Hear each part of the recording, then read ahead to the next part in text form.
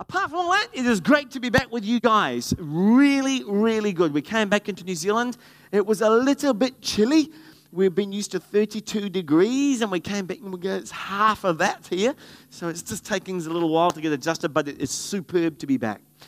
So this morning, before we start, I want to pray.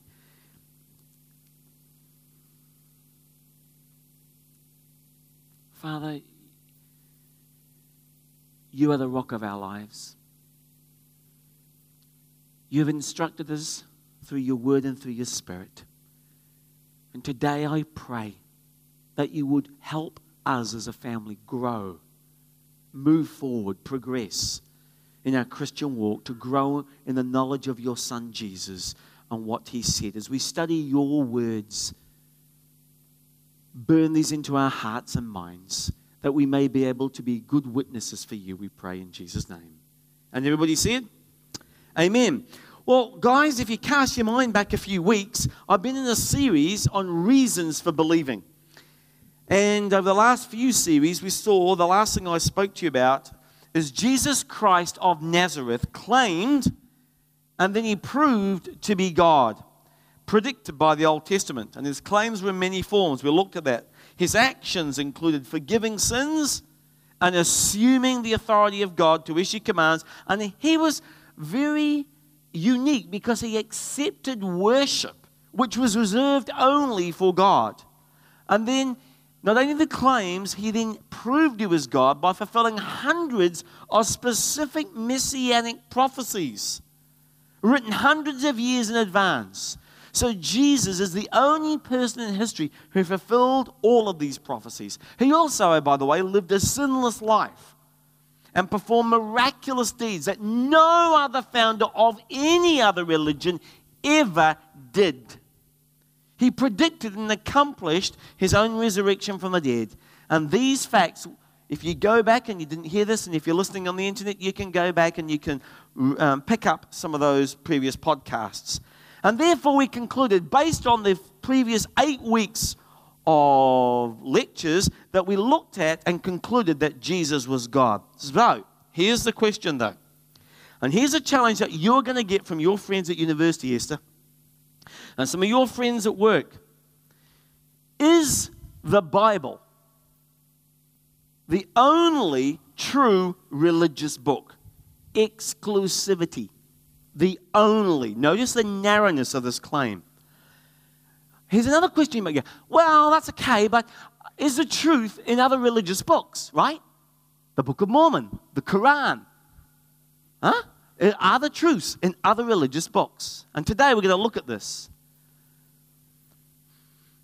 If there's truth in other religious books, would that even be a problem for us as Christians? Would it challenge your faith? Would it upset you? These are very valid questions that you and I need to answer.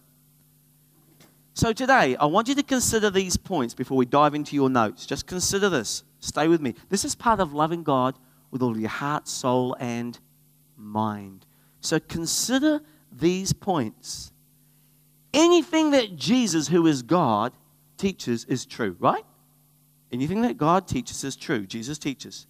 And since we've already established that God, previously, is a morally perfect being and who cannot lie, and that Jesus both claimed and proved to be God, whatever Jesus teaches must be true, since he is God who cannot lie. And Jesus taught that the Bible is the Word of God. Therefore, the Bible is the Word of God. Now, there's an implication. This means that anything in any religious book cannot be true if it contradicts the Bible. Did you get that logic? If it contradicts it. Because contradictory truth claims cannot both be true. We looked at that week number 1. In other words, because Jesus is God and because he taught the Bible is the Word of God, if something contradicts the Bible, here's a very politically incorrect statement. It's wrong. It's false. It's a falsehood. So what exactly did Jesus teach about the Bible? Here's the first question. Jesus referred to the Old Testament with words like Scripture, like the Word of God, like the law and the prophets. And with the phrase, it is written, he was talking about this, the law and the prophets and scriptures. Now, to the Jews, these terms were clear in references to the Old Testament, the law and the prophets. But what did Jesus have to say about the Old Testament? Is it God's Word? Because some people today, especially liberal Christians, are going to try and tell you it's not. Jesus actually taught it is the Word of God in 7 specific ways. So you may want to write these down as we go along. Number 1, Jesus quoted the Old Testament as having divine authority. Divine, God-given authority. And many times Jesus quoted the Old Testament, prefacing the quote with, it is written. And he was talking about it's written where? In the Old Testament, in the law and the prophets. And you'll find that in Matthew 4:4. Jesus answered when he was being tempted by the devil. He was quoting from Deuteronomy 8, verse 3. Man does not live by bread alone, but by every word that proceeds from the mouth of God. And each time he said it is written, he is validating the authority, the divine authority of the Old Testament. It's important. He used it to rebuke the devil. He used those words to exhort the Jewish leaders. And he used it to establish his own authority as being sent from God. So Jesus confirmed that the Old Testament's authority as the Word of God. Number 2, Jesus said that the Scriptures are unbreakable. Unbreakable. Scripture, that's the Old Testament, could not be broken or set aside. You'll find that in John chapter 10, verse 35. And he taught also, Jesus, that the Word of God cannot fail. In any manner, it's actually unbreakable. And as the psalmist said, your word, O Lord, is eternal. It stands firm in the heavens. Psalm 119, verse 89. Number 3, Jesus also said the Scriptures are imperishable. Literally, the word is indestructible, imperishable. He's saying God's plan will never change. Isn't that amazing? My plans change all the time. God's plans don't, though. Matthew 5:18. I tell you the truth. Until heaven and earth disappear, not the smallest letter, not the least stroke of a pen will by any means disappear from the law until everything is accomplished. That is saying that the Old Testament Scriptures look forward to the one who would come and fulfill it. The whole Bible is about Jesus. From Genesis all the way through to Revelation. Everything prophesied in Scripture will take place, it's saying there. And no promise or prophecy in the law will remain unfulfilled until everything is accomplished. Because God knows how it all fits together. Jesus also said, the Old Testament is true. And Jesus was correcting some of the Jewish religious leaders. And they were debating what happens when they were resurrected. In particular, debating the question, well, is the marriage in heaven? Now, Jesus said they were wrong if they believed in marriage after death. Jesus replied in Matthew 22:29, NIV version, he replied, you are in error. You're wrong.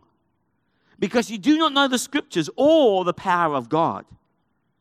He didn't say, well, the Old Testament was not wrong. They were wrong. The Old Testament was true.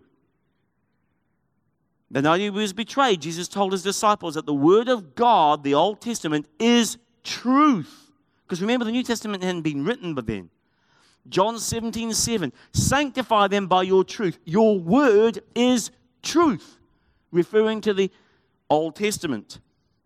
The psalmist said in Psalm 119, verse 160, all your words are true. All your righteous laws are eternal. Now, liberals today try to discount some parts of the Old Testament. You may have come across that. I have.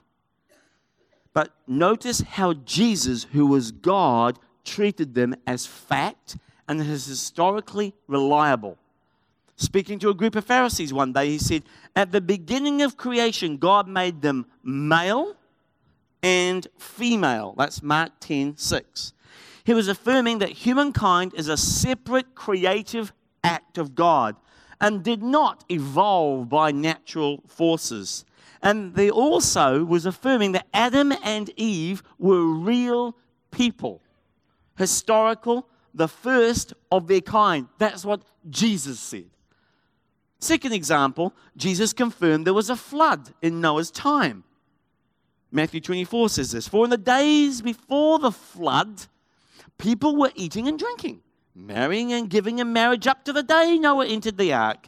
And they knew nothing about what would happen until the flood came and took them all away. That's how it will be at the coming of the Son of Man." Notice, he validated that was a factual historical event. Number 2, warning for us, he could come at any moment unannounced. People were caught unawares.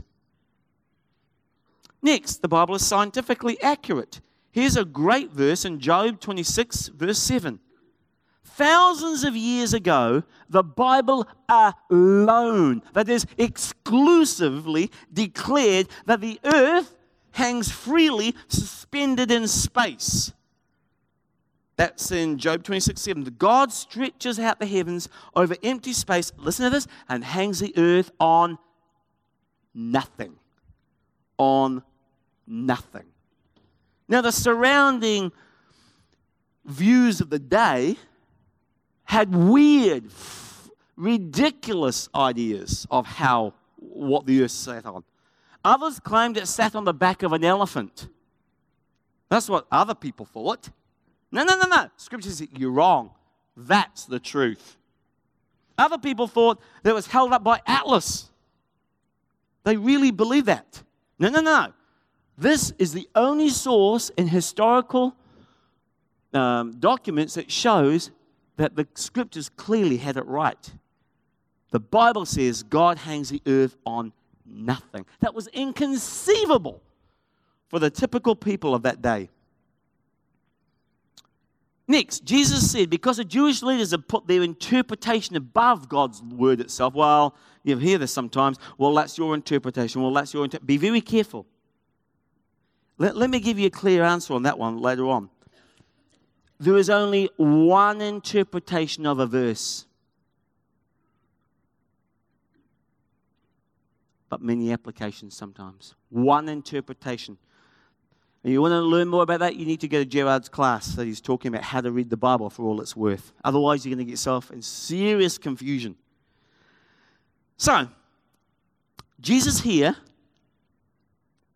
is correcting the Jewish leaders because they have put their interpretations above God's word itself. And Jesus rebuked them. Matthew 15:3 records this. Jesus replied, "And why do you break the command of God for the sake of your traditions?" Be very careful of traditions because the Bible out-trumps traditions all the time. The Bible out-trumps culture all the time. The Bible is transcultural. Mark 7:13. "Thus you nullify the word of God by your tradition that you have handed down." Well, this is the way we do it. Be careful. The Bible out-trumps all traditions. And Jesus showed that the Bible is the final, supreme word on everything that it teaches. It's the authority on what we should believe and how we should behave. Let me say it again. It is the authority on what we should believe and how we should behave. Jesus said in the next scripture that the Old Testament spoke of him. In John 5:39, "You diligently study the Scriptures because you think that by them you possess eternal life." These scriptures that testify, these are the scriptures that testify about me, yet you refuse to come to me and have life. So Jesus said the Old Testament scriptures spoke about him. Now, on several occasions, he explained that his up-and-coming death and resurrection will be a fulfillment of Scripture. So Jesus said he came to fulfill the Old Testament prophecies.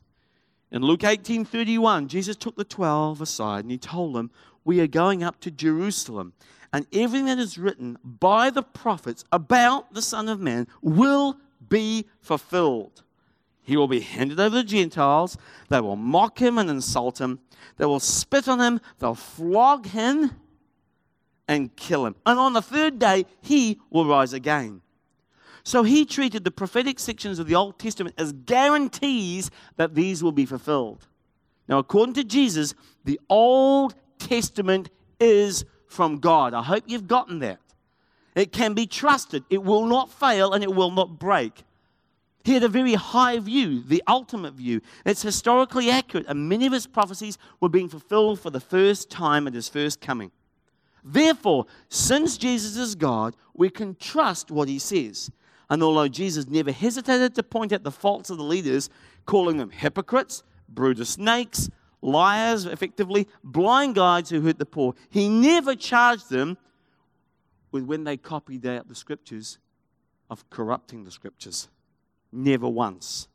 Instead, he affirmed the scriptures' reliability. And that's a very important point.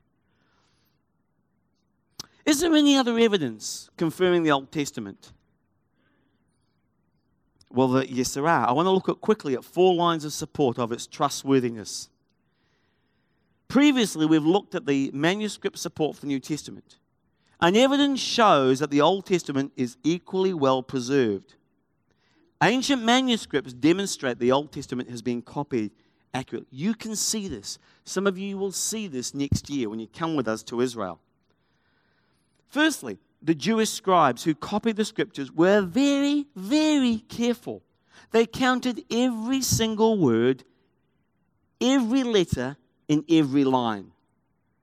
And they even located the middle letter in the center of each line and compared it to the manuscripts they were reproducing to see if everything lined up. For those of you in computer science and have dealt with barcodes, they use check digits, if you know what they are, check digits.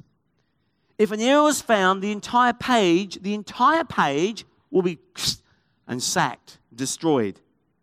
Second, in 1947, ancient copies of the Old Testament were discovered. What were these called? The Dead Sea Scrolls. And these are factual, historical evidence. National Geographic did a huge article on this. Google has a whole entire section of their education part you can go on to, and you can look at those Dead Sea Scrolls, the actual ones that have been digitized, and as you move your cursor across, it will translate from Hebrew into English. You check it out. It is word for word. Stunning. Now, why is that important? Let's just choose one of the books that they found, Isaiah. It was one of the Old Testament longer books. They found a copy with all 66 chapters intact. Now, Shalaz confirmed the copy was word for word, and it was 1,000 years older than any previously surviving copy. That shows you the veracity and the integrity of the copying process. You can check that out yourself. If people say that, you can point them to the Google site, and you can see that. Third, Benjamin Kennicott, a Hebrew expert, did an extensive study to determine the Old Testament accuracy. His name was Benjamin Kennicott. He studied 581 manuscripts. That's a fair few. Involving 280 million letters. That's a fair few. His conclusion, you can go read his own research article. The Old Testament has been reliably copied more than 99.98% of the time, and the rare mistakes are with pronunciation and spelling. Not one, he says, affects the text's basic message. That is science you can take to the bank. Here's another one, archaeology. Archaeology has proved the Old Testament's historical reliability. Here are some of the things archaeologists have uncovered. The tomb of Abraham, again, next year, if you're coming with us, you can go see the tomb of Abraham and Sarah has been found in modern-day Hebron. Jews, Christians, and Muslims visit it today. The city of Jericho, you will see that next year as well. Its fallen walls are there for you to see with your own peepers, have been uncovered in the exact spot the Bible describes. The cities of Sodom and Gomorrah, along with their charred homes. Now, this is a cool one, because my mate, Dr. Joseph Holden, has spent 13 summers in Sodom. Him and some other secular universities have been there for 13 years. There's something very interesting about that site. apart from the meter of ash. He's written a whole book on this, some peer-reviewed papers. They found this cool substance. What they do is when they're digging, they found this really strange glass-like substance. They sent it back to the US for analysis. What is this? Charred remains and all that sort of stuff. But what is this? Went back to the US Atomic Agency over there. It's a substance called kryptonite, which has only been found one other place in the whole world. That's where an atomic bomb has gone off and the heat has been so severe, it's almost crystallized this glass into the substance called kryptonite. Dr. Joseph Holden has written, Google it, about Sodom. Now, what's interesting about that is that his conclusion, because I sat there with my friend Mark Tyson, what the heck happened, mate? The current thinking is that, and by the way, now we're all good, all adults in this room, a lot of the people were literally truncated in half, cut, literally, just bodies just severed in half. What they think happened at the moment, with my friend Dr. Holland, Joseph Holland, is that, it talks about the sulfur and the fire and brimstone, they think it was actually a meteorite strike. So you can go read about that in your own time. I haven't got time to go through that now. Now, so you can see that my point is today. By the way, if any of you want to join Dr. Holland next summer in the dig at Sodom, write on your card and we'll send it to him. They've got openings for you to join him. Any of you budding archaeologists, you can go see that. Here's another one. The tunnel Hezekiah built has been found. I walked through it twice. You can walk through that next year. You can see it yourself. So come along. King David's palace has been found. You'll see that as well. Now, here's the interesting point. No archaeological evidence has ever disproved any Old Testament claim. That's pretty stunning. Let's move on. Here's a good one. Here's a quote from a secular newspaper, US News and World Report. In extraordinary ways, modern archaeology has affirmed the historical core of the Old and New Testaments, corroborating key portions of the other stories of Israel's patriarchs, the Exodus, and the Davidic monarchy, and the life and the times of Jesus. This is a secular newspaper. A couple other fulfilled prophecies show that the Old Testament is true. Following the fall of Jerusalem in 650 BC, Israel was taken captive and marched all the way to Babylon, which is Iran today. It was a horrible time for the Jews and caused great despair. Yet Jeremiah prophesied that their captivity would last how many years? 70. And this is what the Lord says. When 70 years are complete for Babylon, I will come to you and fulfill my good promise and bring you back to this place. Isaiah added to this prophecy saying that a man, and he specifically names a guy, Cyrus, hundreds of years before this happened, would eventually appear on the scene. And when he showed up, he would allow the Jews to return to their former homeland and rebuild their temple. Cyrus will say of Jerusalem, let it be rebuilt. There's his name. And of the temple, let its foundations be laid. So Jerusalem to be rebuilt, and the temple, the foundations to be relaid. These, like many other prophecies, were fulfilled in detail, and that is secular archaeological fact. Those of you who've done classics know about Cyrus.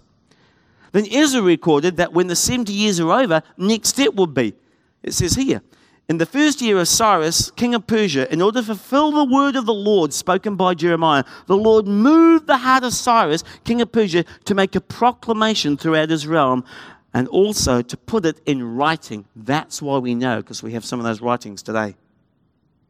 And here it is. This is what the king Cyrus, king of Persia, says. The Lord, the God of heaven, has given me all kingdoms of the earth, and he has appointed me, look at this, to build a temple for him at Jerusalem in Judah. Amazing.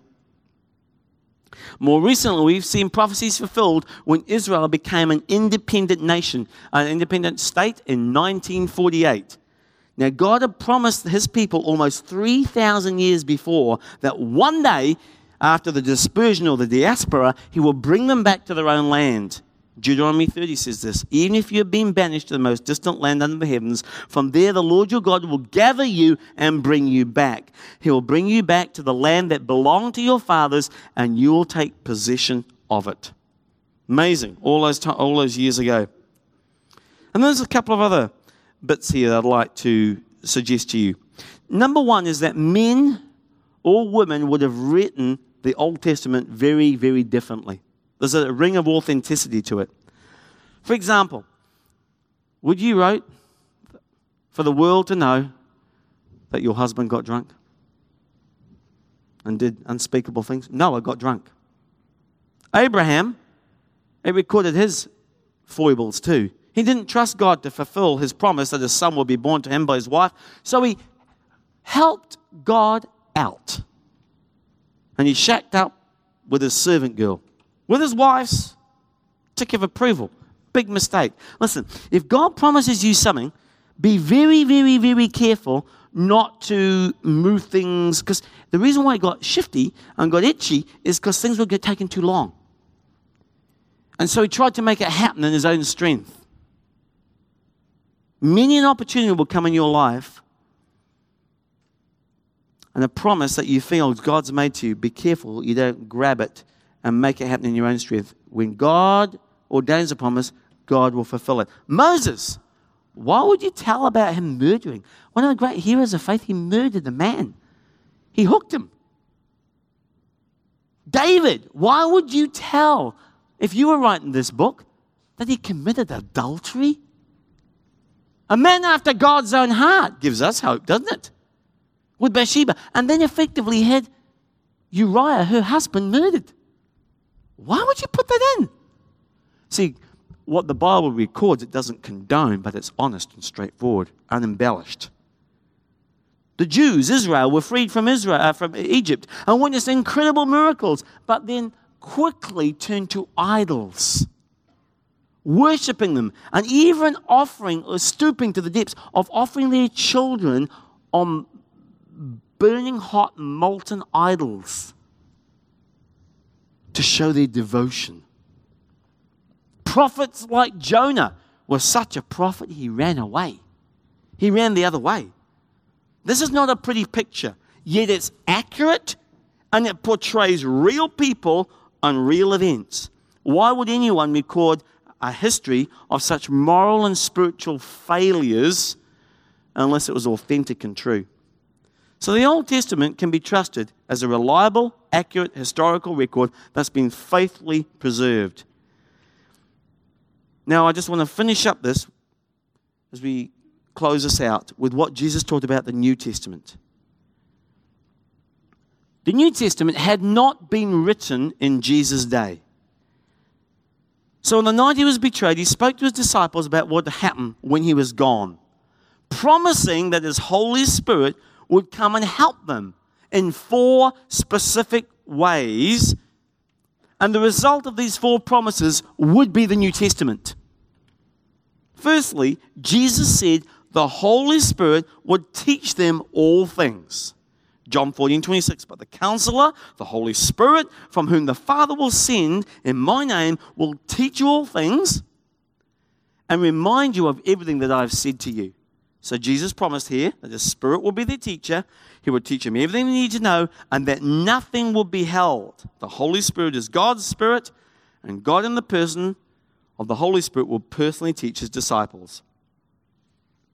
So what did Jesus teach about the New Testament? Second, Jesus said that not only would his Spirit teach them, but he would also guide them into all truth. John 16:13, but when he, the Spirit of truth, comes, he will guide you into all truth. Nothing will be overlooked, all truth. What eventually became the New Testament would include everything the disciples needed to know and record. And the Spirit of God would direct them and reveal it to them. Third, Jesus promised the disciples that they will be reminded by his Spirit of everything they'd seen and heard whilst he was with them, and he would bring it all back to their memory. John 14:26 says this, but the Counselor, the Holy Spirit, whom the Father will send in my name, will teach you all things and will remind you. Boy, I wish I had that sometimes. Remind you of everything that I've said to you. Everything's a big word. Number 4, finally, Jesus told the disciples his Spirit would reveal future events to them, what is yet to come. Peter and John would record prophetic events that God will one day fulfill, and they did so under the Spirit's inspiration and guidance. And the Bible says this in John 16:13b, he will tell you what is yet to come because God is outside of time. Now, the last night Jesus was alone with his disciples before he was crucified, he laid the foundation for the New Testament. He told them that they will be the ones to record his words and the events of his life, and they will be given the ability to accurately recall what they'd seen and heard by the Spirit of God. The Holy Spirit is God, and the New Testament would be written and compiled under the guidance of God himself as the editor. So scholars agree that the New Testament was written in the first century when the apostles and the eyewitnesses were still alive. It's the only record coming from the time of the apostles that contains what they taught. Since Jesus promised he would lead them into all truth and bring things to their remembrance of what he taught, it follows that the writings are the fulfillment of his promise. And the Bible is finished. It is complete. We need no additional revelation from God. We have the whole story right there in the New Testament. So here's the conclusion. The conclusion is Jesus confirmed, firstly, the reliability of the Old Testament and the promise of the New Testament. Now remember, Jesus is God. The following statements are true because he is God. Whatever Jesus teaches is true, and Jesus taught the Bible is the Word of God. Therefore, the Bible is the Word of God. Now, this brings up a very important question. Since many people today believe there's truth in all religions, to answer it, we have to go back to the one of the first points that we made in this series. And in week 2 of this series, we saw that this contradictory truth claims cannot be true at the same time in the same sense. And we've seen that the Bible is true, so we have to extend that to any other book that contradicts it is false.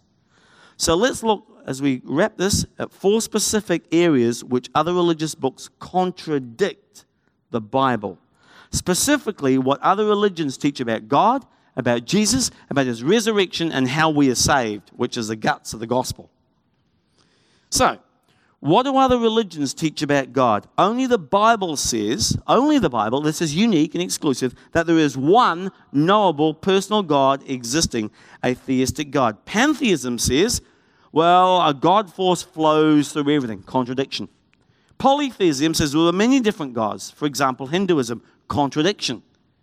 Buddhism denies the existence of one personal knowable God. Contradiction. So since the Bible is true, pantheism, polytheism, and Buddhism are wrong about the nature of God because they fundamentally contradict the Bible. What about Jesus?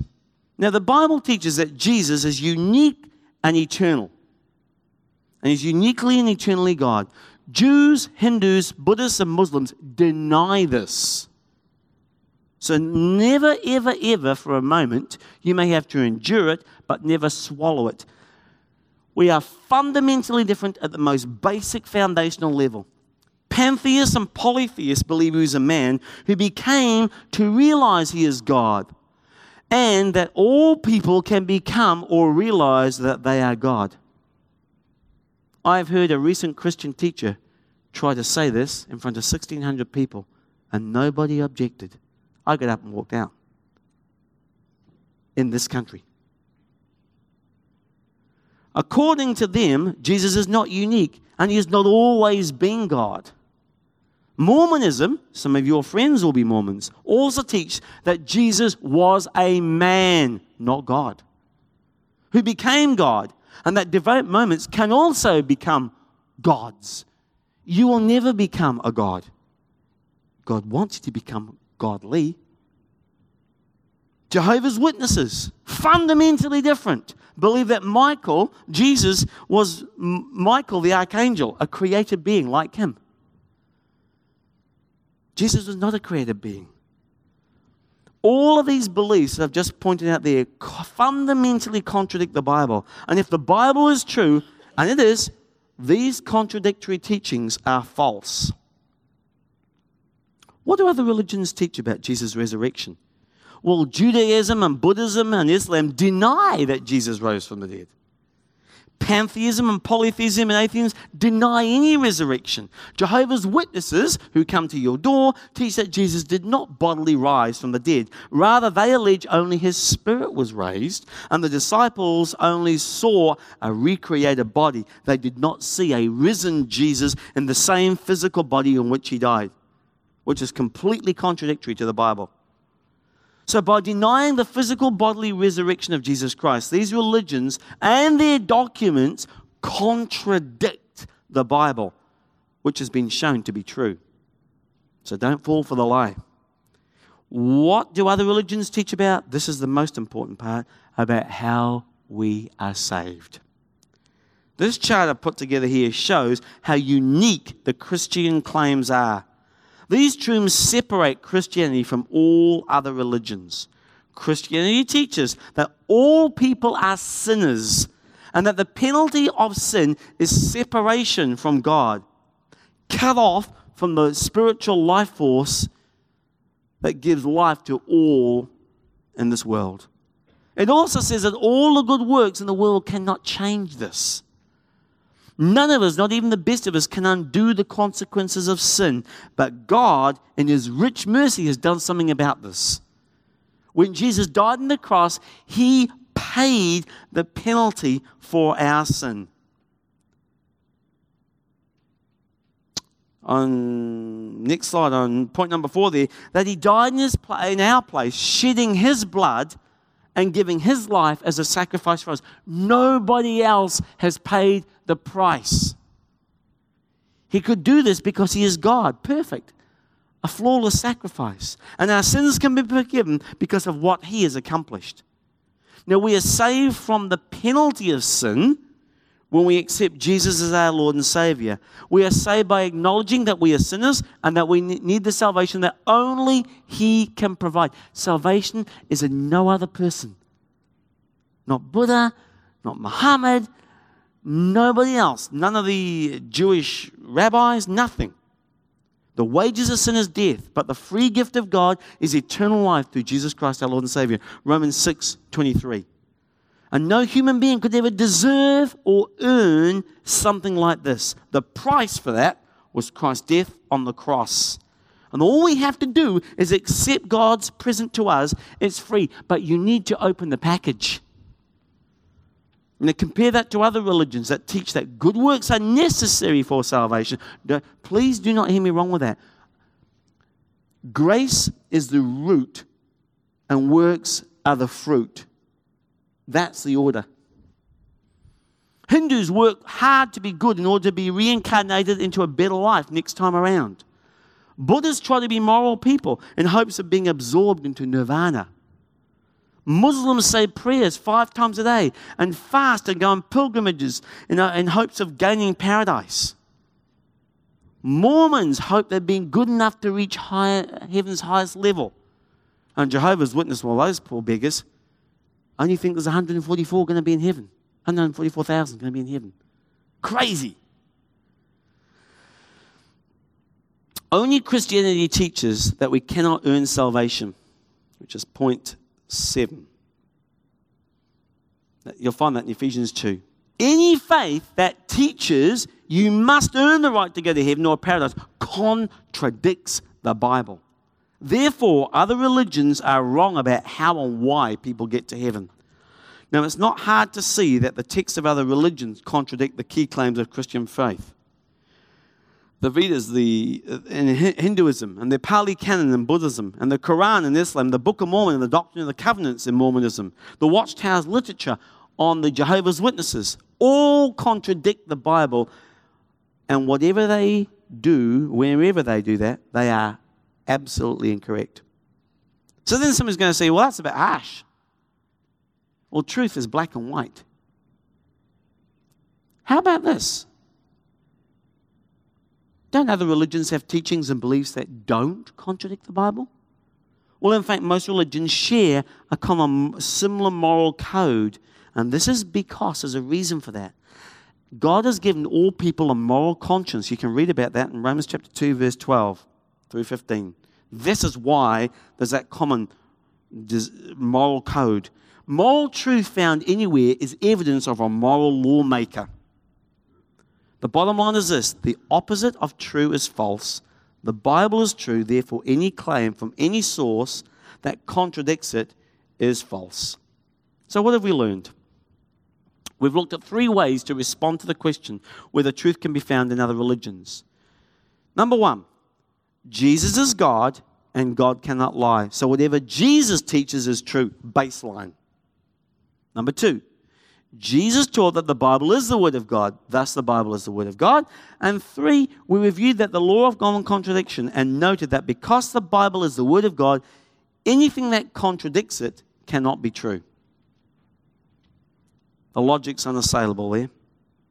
What else have we learned? Number 3, third, there can be truths in other faiths, for God has left the evidence of who He is in our conscience. Now, over the past 7 or 8 messages, we've been looking long and hard at the evidence that shows that Christianity is true. Now, it's not popular today to say that other religious books are wrong, but it's true. Contradictory truth claims cannot both be true, no matter who wants them to be. And that is a very sobering thought. There are people we know and that we love who are lost. And without God, are going to spend eternity without Him. Many are not willing to accept this. And many continue to believe that somehow all good people with sincere beliefs will be welcomed into heaven. That is not true, my friends. This is the final objection that we're going to come to next week. And it's summarized in this statement. Can good, sincere people get to heaven without making the choice to accept Jesus Christ as their Savior? In other words, is Jesus the only way to God?